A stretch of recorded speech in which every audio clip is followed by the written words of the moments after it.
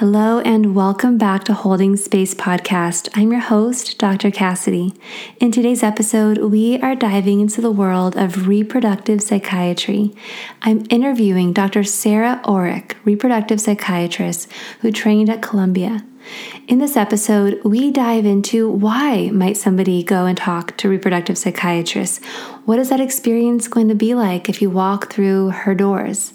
We explore peripartum mood and anxiety disorders, so depression, anxiety, things that you can experience in pregnancy and postpartum. We discuss some of the unexpected symptoms like rage and scary thoughts, and we explore the relationship between mental health, breastfeeding and becoming a food source, and sleep. I can't wait to share this conversation with you, so let's dive in.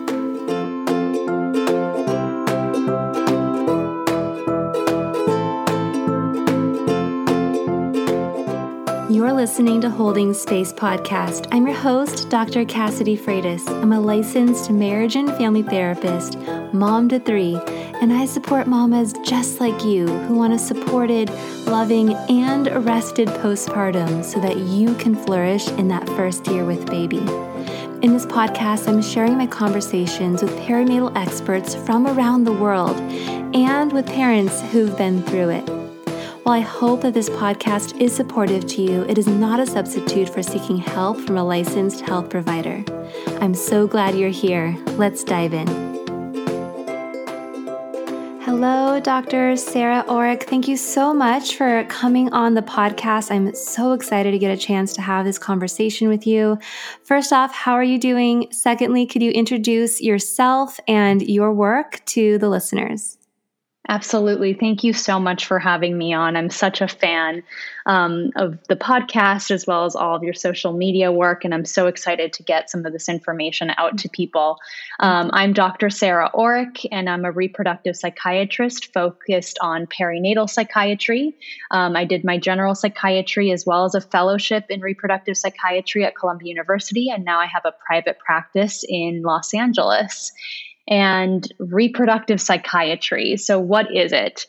It's an area of psychiatry that's relatively new and came out of a need that we saw in general psychiatry, particularly around general psychiatrists not knowing what to do with pregnant people in terms of their medication management and in the postpartum and breastfeeding. So this really came out of that area, but reproductive psychiatry encompasses everything from the first menstruation all the way to perimenopause. And so it's really about how female reproductive hormones can impact mental health. But today I know, and just generally, I focus on perinatal psychiatry, which is mental health during the pregnancy and the postpartum period.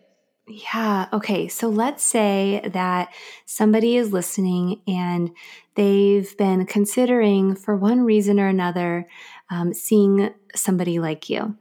And they reach out. What does the process look like of connecting with the reproductive psychiatrist? Like, can you kind of like open the doors of your practice to me a little bit and for the listeners about what that looks like from the first step? I know that from some clients that I've worked with in the past, when we get to the point of maybe exploring that as an option in conjunction with the work that we're doing with each other, there can be a lot of fear of like, am I going to reach out and they're just going to put me on meds? Like, I really want to continue to breastfeed, or I'm really worried about, I'm being pregnant and I have a lot of concerns. And, for me on my end, when I might connect with somebody such as you and working collaboratively is when I'm working with a client who really finds themselves like underwater. And Yes. What I mean by that is we're doing work, but when their anxiety or their depression, for example, is severe enough that it's like we're out in the middle of the ocean treading water. They're treading water. They're under the water. The waves are crashing and I'm right there with them. But it's almost like they can't hear me. You know how it sounds when you're underwater and someone's talking to you and it's like, sounds like, whoa, whoa, whoa. And it's like, you want to hear what they're saying and you want to, the support is right there, but it's so hard to even hear it, to receive it. Depression, anxiety can be so debilitating in those ways. And sometimes medication and the right medication can be what helps somebody get their head above water so they can see who's right there to offer support. They can, with somebody right next to them, take the strokes to get to shore and get their feet on the ground. But that's sort of I'm very visual. It's kind of the metaphor that comes to my mind. I love that metaphor when I think of it. And so, but then, someone's underwater and I'm like, all right, maybe it's time to take this step, at least to get an assessment and to consult with somebody to look at what some of our options are here to get you back to shore, right? To get your head above water and get you to shore. But a lot of times there can be a lot of fear. Yes. So could you kind of demystify it for us a little bit and walk us through what that process can look like, and then we can explore some of the options. So I have a variety of different ways that people come to my practice. So I do have a group of patients who are already on psychiatric medications, have good therapy, and know that they do fairly well on those medications. And so before they get pregnant, they like to come in for a consult to make sure that these are the right medications. And really, I want to sort of back up a little bit and say that reproductive psychiatry and especially perinatal psychiatrists are really about really being with the patient and the person in their decisions and what they want their decisions to be. So I'm really about partnering with my patients.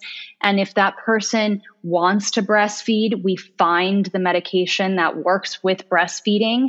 And so all of your goals are essentially my goals. I am just trying to find the safest approach. And what really, I think with reproductive psychiatry and perinatal psychiatry in particular, we have to talk about is risk, because there are risks to untreated mental health issues as well as risks to medications. But sort of going back to how people even come to me. So that was the first sort of group, a group that's already familiar with psychiatric medications and wants to know, what can I stay on? What should I change? So they, in general, I find that they sort of seek me out and have no problem seeing me. They're already familiar with mental health services as well as medications. I also have a group that comes to me that, like you said, and you probably have this experience with your clients, that you work with them, they're in good quality therapy. You've tried everything in terms of the support systems that we talk about in this field as being so important to pregnant people and postpartum individuals. And something still isn't working, right? And we've used all the tools up, but we're sort of looking for something else. And that is the group that I think, I get a lot of referrals from therapists that just say, we've worked for a while and this person still seems to be struggling significantly. Is there another tool that we can use? And that can often be medication. But I am faced with a lot of concerns from my patients that I'm going to force them on a medication, which no doctor can ever force you to do anything. That's so important to start off that conversation. Yeah. No one from your OB to any decision, right? That. Yeah. Because I think that unfortunately sometimes there can be that fear, that I'm going to be forced on this, or I'm going to be made to feel like if I don't do this, that X, Y, or Z. And, I think there's just so many fears around that. So it's so nice to hear from a psychiatrist, from a doctor, that at the end of the day, unless, you have rights, right? You have the right to express what your concerns are and what your goals are. And I love to hear that you're saying their goals are your goals and you're trying to reach those together. Exactly. And so I simply, as an expert in the field, lay out for you the options, but together we choose the option that's best for you and your family. And so for these clients, it's a lot of work that I do with the therapist. And, I sort of present the options, write them a detailed letter of everything we talked about. Sometimes their spouse is present at this initial evaluation, to really get an understanding of, okay, what are the risks to potentially taking medications? What are the potential benefits that I get? What are the risks of untreated illness if this continues? And then I sort of leave it to them to come back whenever they're ready. Sometimes I fill a prescription and I say, just let me know if you decide to pick it up, and really just give them the option of making that choice. Oh my gosh, it's So important when you are in that space to feel like you have some agency, right? I think Yes. that when it comes to anxiety, depression, trauma, I mean, so many of these really painful experiences, there's so many components where we can feel as individuals like we no longer have control in our lives, right? Like, Oh, absolutely. And I there's, think pregnancy is just like that, right? oh my Birthing God, experiences are like that, where you lose all sense of certainty and sometimes even of agency, unfortunately. And that's a whole other theme of birth trauma that we can talk about. But I yeah. do think, especially during this time, it's a very vulnerable time for a lot of people in terms of uncertainty. Yeah, absolutely. And, the thing that, shame can definitely show up in the context of seeking out treatment and struggling in these ways. And, what shame often can whisper in our ear is there's really something wrong with you. Like, don't let anyone see this, right? This part of you. Right. And it can just really get in the way of people seeking out support. And so, it's interesting. I talk often about postpartum depression or peripartum depression, peripartum anxiety, and these umbrellas and what kind of comes under these umbrellas. I talk about these often, but I don't think I've ever in a podcast episode with a guest really kind of identified, okay, what are some of the different areas and what are some of the different symptoms? I mean, I talk about it sporadically, but never like, all right, these are some of the symptoms for listeners to kind of tune into and then experience potentially, hey, wow, I resonate with this. Like maybe I am struggling with X, Y, or Z. And so while I have you on, maybe together we could kind of identify some of those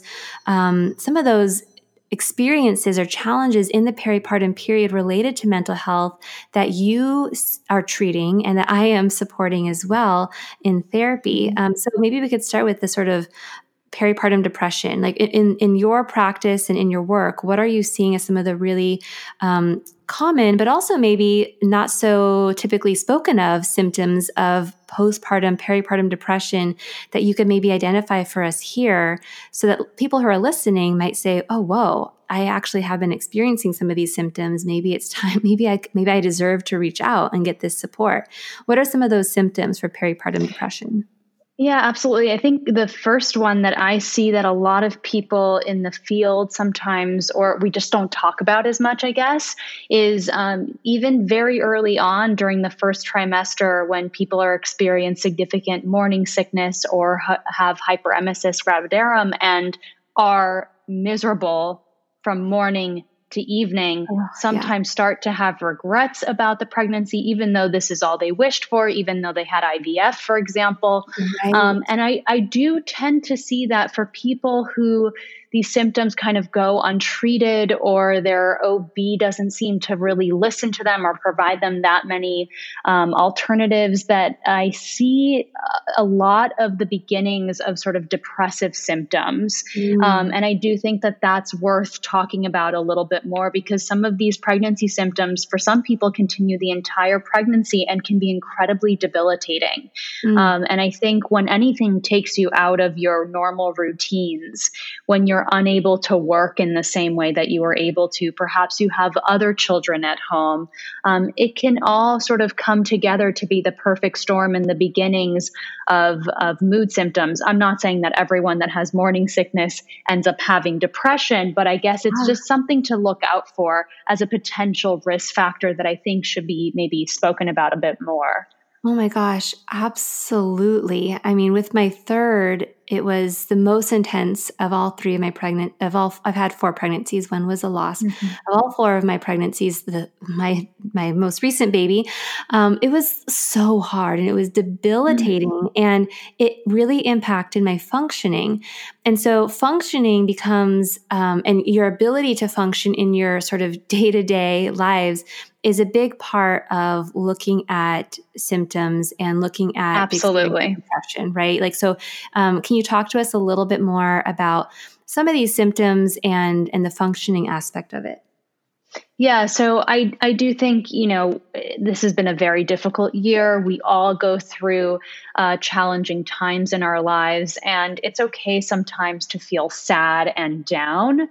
I think when it crosses over tearfulness, sadness, hopelessness, lack of interest in things we used to like, and sort of lose some interest in that. And when that's sustained, but I think what's most important, whether we're talking about depression or anxiety, and we can talk about some anxiety symptoms, is really when it starts to interfere with functioning.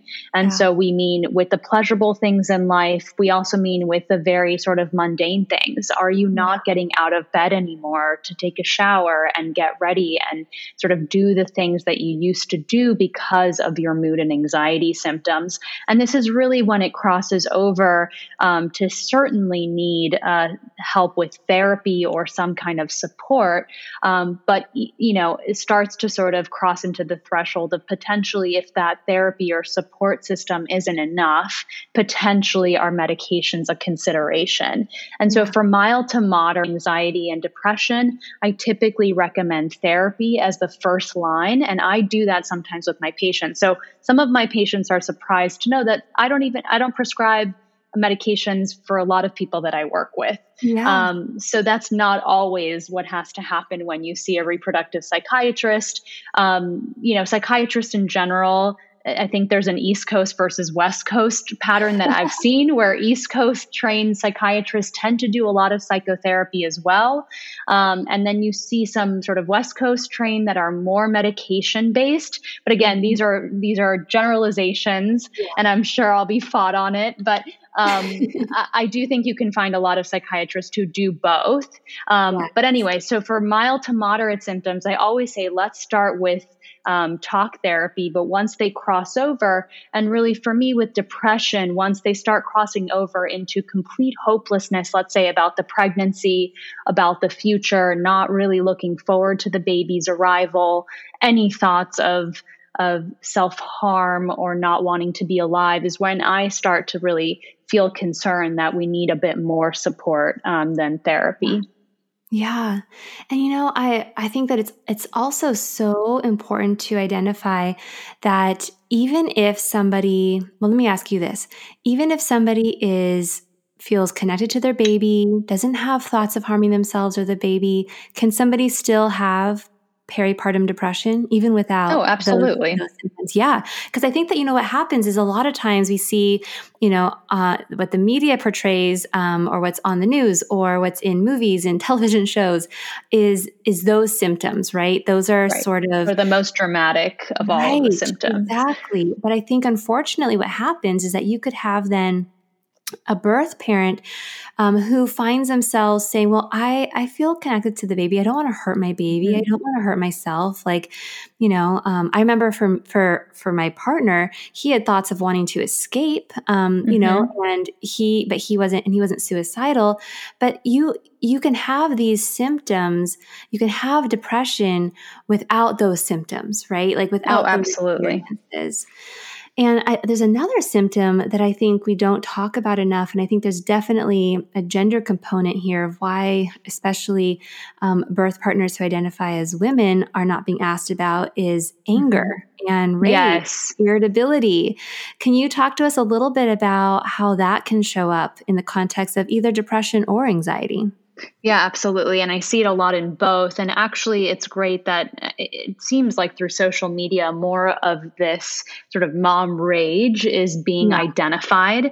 And that's greatly appreciated. But like, as you said, rage is something that's more classically kind of said like, oh, that's how men present their depression or their anxiety. But truly, it's something that crosses gender stereotypes. And I do see a lot of that as a manifestation of a great amount of frustration, feeling overwhelmed, overburdened. I think this year, I do think that birthing parents that identify as mothers have been particularly burdened in terms of the balance of work and home life, a lot of expectations around home, especially in the burden of caretaking, while also possibly working part-time, or as we saw, unfortunately, many women having to leave the workforce. Yeah. But these symptoms are very real, and I think there's a great deal of shame around them. And I think that's important for us to dispel. But if those are the primary symptoms, right, that's sometimes really important to identify and to also sort of bring to a mental health care practitioner. Absolutely. And when you really look at the stress response, the human body's stress response, what's the common terminology around it? The fight or flight response, Yes. right?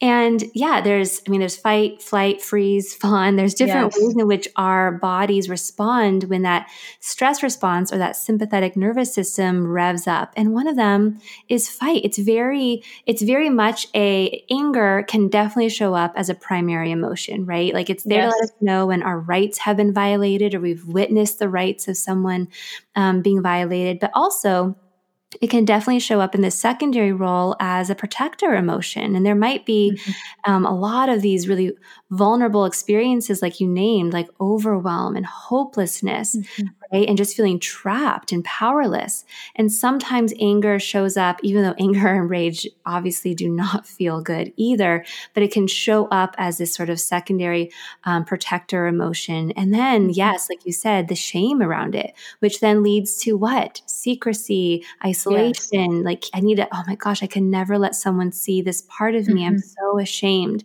And that can get in the way of someone taking the step to reach out. So I'm really glad we're talking about this here for anyone who's listening, to just know that you are so not alone. And like when you look at our body's stress response and the different ways that our body will respond to stress, it makes so much sense. And I love that you brought up the stress response, because we've been seeing through MRI imaging of pregnant people's brains that it changes. And in the postpartum, we know that birthing parents' amygdalas do become larger, and to some extent non-birthing parents as well. Yes. So we know that the alarm system is affected. And I love that you mentioned, right, it's not just, that fight is one of these responses, and it can sort of manifest in this way. I think we focus a lot, and I focus a lot on female reproductive hormones and how they impact mental health, but it's also important to just talk about that some of these experiences can also be seen in non-birthing parents. Yeah. And we're seeing that quite a bit. And I think a little bit more understanding and acknowledgement that this can happen in parents that don't have a pregnancy or, a birth experience.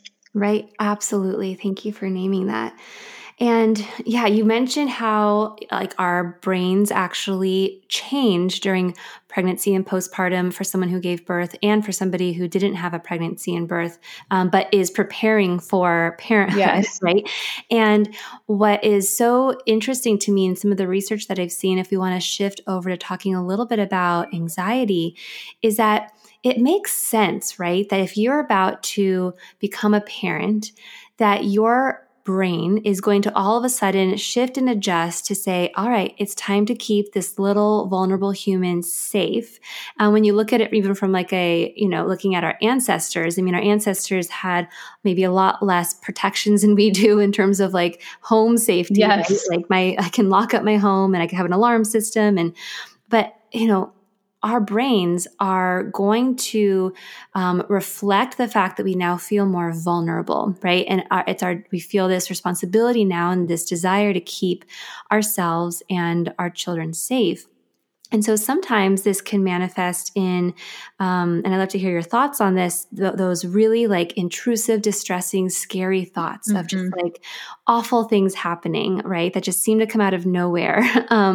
And then also another reason why peripartum individuals are going to be more at risk for the host of anxiety disorders that can come under that umbrella of anxiety disorders. But even outside of an anxiety disorder, just the overall sense of feeling more vulnerable and having more of those sort of intrusive, kind of scary thoughts of bad things happening can be a lot more common during this season of life. And once you become a parent, would you agree with this? Hey there, Dr. Cassidy popping in with a quick message for those of you who are expecting or already postpartum.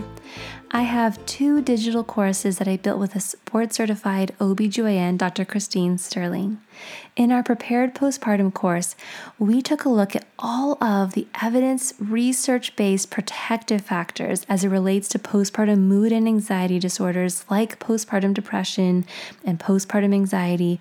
We took all of the protective factors that research has pointed towards, and we built it into the course. So by the time that you finish this course, you have put all of these protective factors into place. Now, if you're already postpartum in the thick of it, we've got you covered in our Flourish in the First Year course, where we walk you through ways to identify if you are struggling, ways to get support. And there's also a lesson in there all about anxiety and building a new relationship with anxiety when it does show up, as well as a lesson all about mom guilt. You can learn more about both of these self-paced digital courses filled with videos from both me and a board-certified OBGYN at the link in the show notes. All right, let's get back to the episode. Oh, absolutely. And I think a lot of people have trouble digesting some of these intrusive images or thoughts. And I think it's so important to start to dispel some of the mystery around it. But it can be very scary the first time it happens. I think there's a lot of shame and blame. And honestly, many of my patients have concern that it might be somehow a part of them. Right. So a great example is out of nowhere seeing a knife in the kitchen that you're about to use to, cut a salad.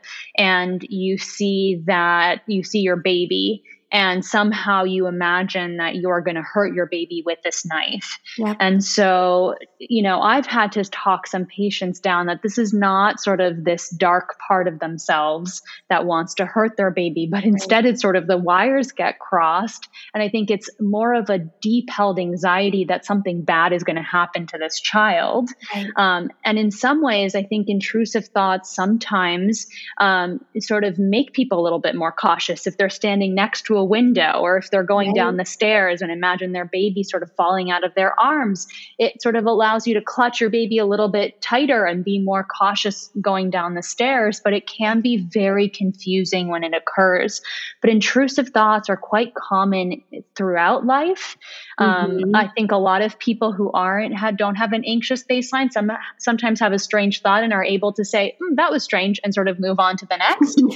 But I think people that are anxious sort of start to ruminate about what the meaning of these thoughts might be. And often they can be violent or sexual in nature, which can be incredibly disturbing. But for most part, these people never act on these thoughts. And that's really important to sort of talk about as well. But, I think for a lot of patients, it's such a relief to know that other people experience these things and, they don't go on to do a horrible thing. Right. And, the big piece here is that it's disturbing to you, right? Yes. And we are wired for fear as humans, right? It's there to keep us safe. Obviously, sometimes it's in its efforts to show us all the potential threats. Some are real, some are not real, like not real present threats. And that's kind of where anxiety comes into play. But we're wired for these things, and not everything that these parts of us, the data it offers, is actually true, helpful, accurate, realistic. But, it's there to try to keep us safe and those that we love safe. And that's why I love that you mentioned, hey, if I'm about to walk down some stairs and I have this distressing, intrusive thought of dropping my baby, and sometimes it can be very graphic, right? And that can be so disturbing. But I'm going to hold on a little bit tighter. And now where this then becomes something more under the umbrella of, say, obsessive compulsive disorder, then what we're looking at here is, again, coming back to functioning, correct? Like functioning as well as the level of these symptoms and the conjunction, like what other symptoms are showing up around these sort of scary, intrusive thoughts, and then the impact on functioning, sort of where we look at it in terms of, okay, is this just the fact that, hey, all humans have these intrusive, scary thoughts and disturbing thoughts, especially postpartum? It's going to be exacerbated because of the way your brain actually changes. And Yes. that's something that anyone who's listening, I want you to know that you're not alone. But when it starts to impact functioning, then that's going to be something that we want to take this is something more where we get into the line of like, okay, is this a generalized anxiety disorder? Is this PTSD? Was there some sort of trauma that happened and now there's a hypervigilance and like a re-experiencing of the trauma? Or is this going to fall maybe into the line of more OCD, where we're looking at some compulsive behaviors that follow the distressing thoughts, although you can have distressing thoughts and have it impact your functioning even without the compulsions. Yes, exactly. That's sort of where we're looking at in terms of, okay, how is it? Let's really explore how these experiences around anxiety are impacting your daily life. Is that right? Yes, absolutely. And, the level of avoidance that occurs is definitely something that we have to talk about. And I do think, I always try to say when it's safe, like lean into it. So to drive on the freeway, even if you're afraid, if you can do that safely, to sort of practice, or go down those stairs with the baby if you feel like you can, because unfortunately, when it crosses into difficulty functioning, we see a great deal of avoidance or sort of making life really difficult in order to avoid these very common things sometimes that we all have to do. Yeah. And if somebody's listening and they're like, oh my gosh, like I'm resonating with this, but I don't know if I don't know, like it's too hard to, do these things. And I really just find myself stuck in that place of avoidance. What I want to say to anyone who's listening and resonating with that is that you deserve support. And like there are absolutely, of professionals out there who can support you in taking steps so that it is steps, right? To get to a place of being able to get back into your life, Oh, absolutely. Yeah. And I like to sort of demystify it a little bit by saying, there's no contract that you have to see this person for, your entire life or 3 years. Just go once so someone can at least help evaluate, assess, and help you name some of the things that are going on. And sometimes that's enough for some people. For others, right? And I would recommend, really trying to get into, if you're suffering from any of the issues that we've talked about, good quality psychotherapy that's once a week at least is very helpful. But there are sort of baby steps that you can take getting there. And often I have someone that comes in, and you probably have had this experience, where they come in for an evaluation and then I don't see them for another couple of weeks when they're ready. Yeah. Absolutely. And I love that you're saying that, because I really see, and because I'll get the question, I think there is a fear, like, gosh, what if I go and I see someone and then I'm like locked in and I have to go weekly for years? And therapy, reproductive psychiatry, I mean, obviously there is insurance options and there are sliding scale options, but it can also be expensive. And I say to my clients, the point of my job is to work myself out of a job. Like, it is a really interesting career choice and business model. But the truth is that at the end of the day, my hope is that you get to a place where you don't need to come in, and like that you have the natural, become your own therapist. Exactly. And you have the natural supports in your life where you don't need to come in, right? Like you're equipped and you feel empowered and you understand and you're feeling better. You're able to get back into your life. That's the goal. And that's the point. And, for some people, therapy can be, something where they come back in and they check in from time to time, or it's more long-term depending on what it is that they're struggling with. And also the approach of the clinician. But I think that I think it's so important for folks to know as they're stepping into getting support that you have agency, right? Like you are deciding, is this the person that's the right fit for me too? Are their goals my goals also, right? And being able to recognize that, the point, at least for me in my approach, the point of my job is to work myself out of one to get you back into your life. Yes, absolutely. I love that approach. And that's certainly mine as well. And even with some of the medications that I prescribe, they're sometimes so basic that their primary care physicians, once it's a stable regimen, can take over, or we might stop them at some point. Yeah. So I completely agree with you that really my role is not to stay in people's lives forever. It's really there during times of great stress or transition that I can be the most helpful. Yeah. Just before we wrap up here, I wanted to talk just a little bit about breastfeeding, and some identify it more as chest feeding, depending on their own identity. But when it comes to being a food source for your baby, I feel like the discourse, the pressure, a lot of times it feels like breastfeeding is put on this pedestal above above the parent's mental health, above sleep. Which, gosh, I mean, if we're not getting sleep and we're not getting restorative rest, I mean, that's one of the first things I'll ask somebody. Is like, oh yes, I know and that we should. you're pregnant or expecting, you're uncomfortable, you have a baby, right? Like, of course your sleep is disturbed, right? Or like you're not getting enough sleep. But gosh, if we don't get restorative rest, it's such a key component to. Oh, I feeling absolutely better. agree. That's sort of on the realm of, good therapy, potentially a good medication option. Sleep is up there in terms of Yeah. how effective it is in helping mood and anxiety issues. Oh my gosh, it really is. But a lot of times, becoming a food source and feeding your baby, Yes. breastfeeding, it feels like that needs to be the priority. And I'd love to hear your thoughts on this. What are some options? What are some ways that you talk to your clients about this? Because I know that Absolutely. breastfeeding can be so precious to people, right? And Oh, it can. so important to them for connection and attachment, and feeling like, especially if you're feeling depressed or anxious, like this is something I can do, right? Yes. Oh, yeah.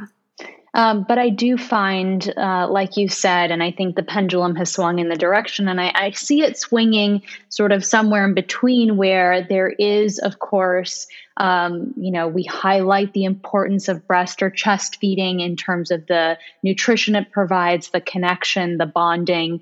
But we also emphasize the importance of sleep, that formula or supplementation is great as well, and can be a great source of nutrition for our babies, because too often, like you said, one is put on a pedestal and the other one is sort of seen, and in a lot of ways I have to say it's stigmatized. I was hopeful, and I think it's been swinging in one direction and the other, and I hope we get to a good balance where we really have it be patient focused and something that we sort of talk to our patients about, and depending on our patients, we sort of help them navigate the best decision for them. But I remember when I delivered my baby, I wasn't even given a choice about formula feeding. It was just immediately to the chest, which was wonderful, but I would have appreciated a conversation about what my options were. Instead, I found myself for the next, 2 or 3 days in the hospital, not being able to sleep like an hour because my baby was constantly wanting to feed and fussy, and that can be really difficult. And for some people, for mood and anxiety disorders, sleep can exacerbate these, especially for people with bipolar disorder. Yes. Sleep is so essential to stability, and sleep or a sleepless night can sort of really set off what could be a depressive episode or a manic episode. And again, I think it's not one size fits all. I also think that the combination of breastfeeding and formula feeding in the right person can also be a great combination. So I would like it to be more patient focused instead of just focusing on just one option being the only option, because often you'll get people who, for some reason or another, breast or chest feeding didn't work out, and then they're able to get sleep, they feed their baby formula, and they're doing great. So I like to talk to my patients that often they have to advocate for themselves during the hospital stay and for what they would like, but it can be a difficult area to navigate. Oh, absolutely. And, I think that I appreciate you naming the sort of pendulum, because I think that, there was a period of time where lactating parents, were not getting the support that they needed. Yes, And then the pendulum absolutely. swung where now, anybody who's giving their baby a bottle or formula feeding can feel this sort of Yes. shame and pressure and guilt. And so, there was the But whole it was intended, right? It was intended to be a great, I right. think, intervention in hospitals has turned out to sort of, I think, really marginalize parents that choose not to breast or chest feed. I completely agree. And so, I think this whole breast is best, it's actually not helpful because of course Right.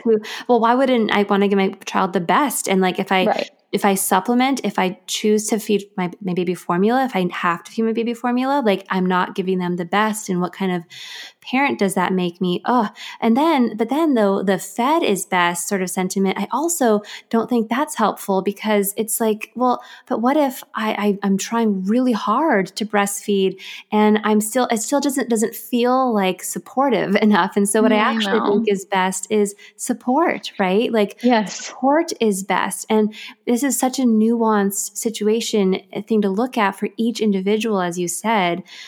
So I really appreciate your take on this. And I hope that those who are listening can really take it in, right? Just how important at the end of the day, what you feel, like breast milk is so incredible, but also what is so incredible is a parent that is well and healthy. And I Yes. always now that this is my third baby, it's funny. I have older children, 9 and 6, and there are days where I'm like, I don't know how much nutritional value they ate in the meals today. And it's like, Right. but it's like, it's all good. It's just a day. It's all good. It is all Exactly. good.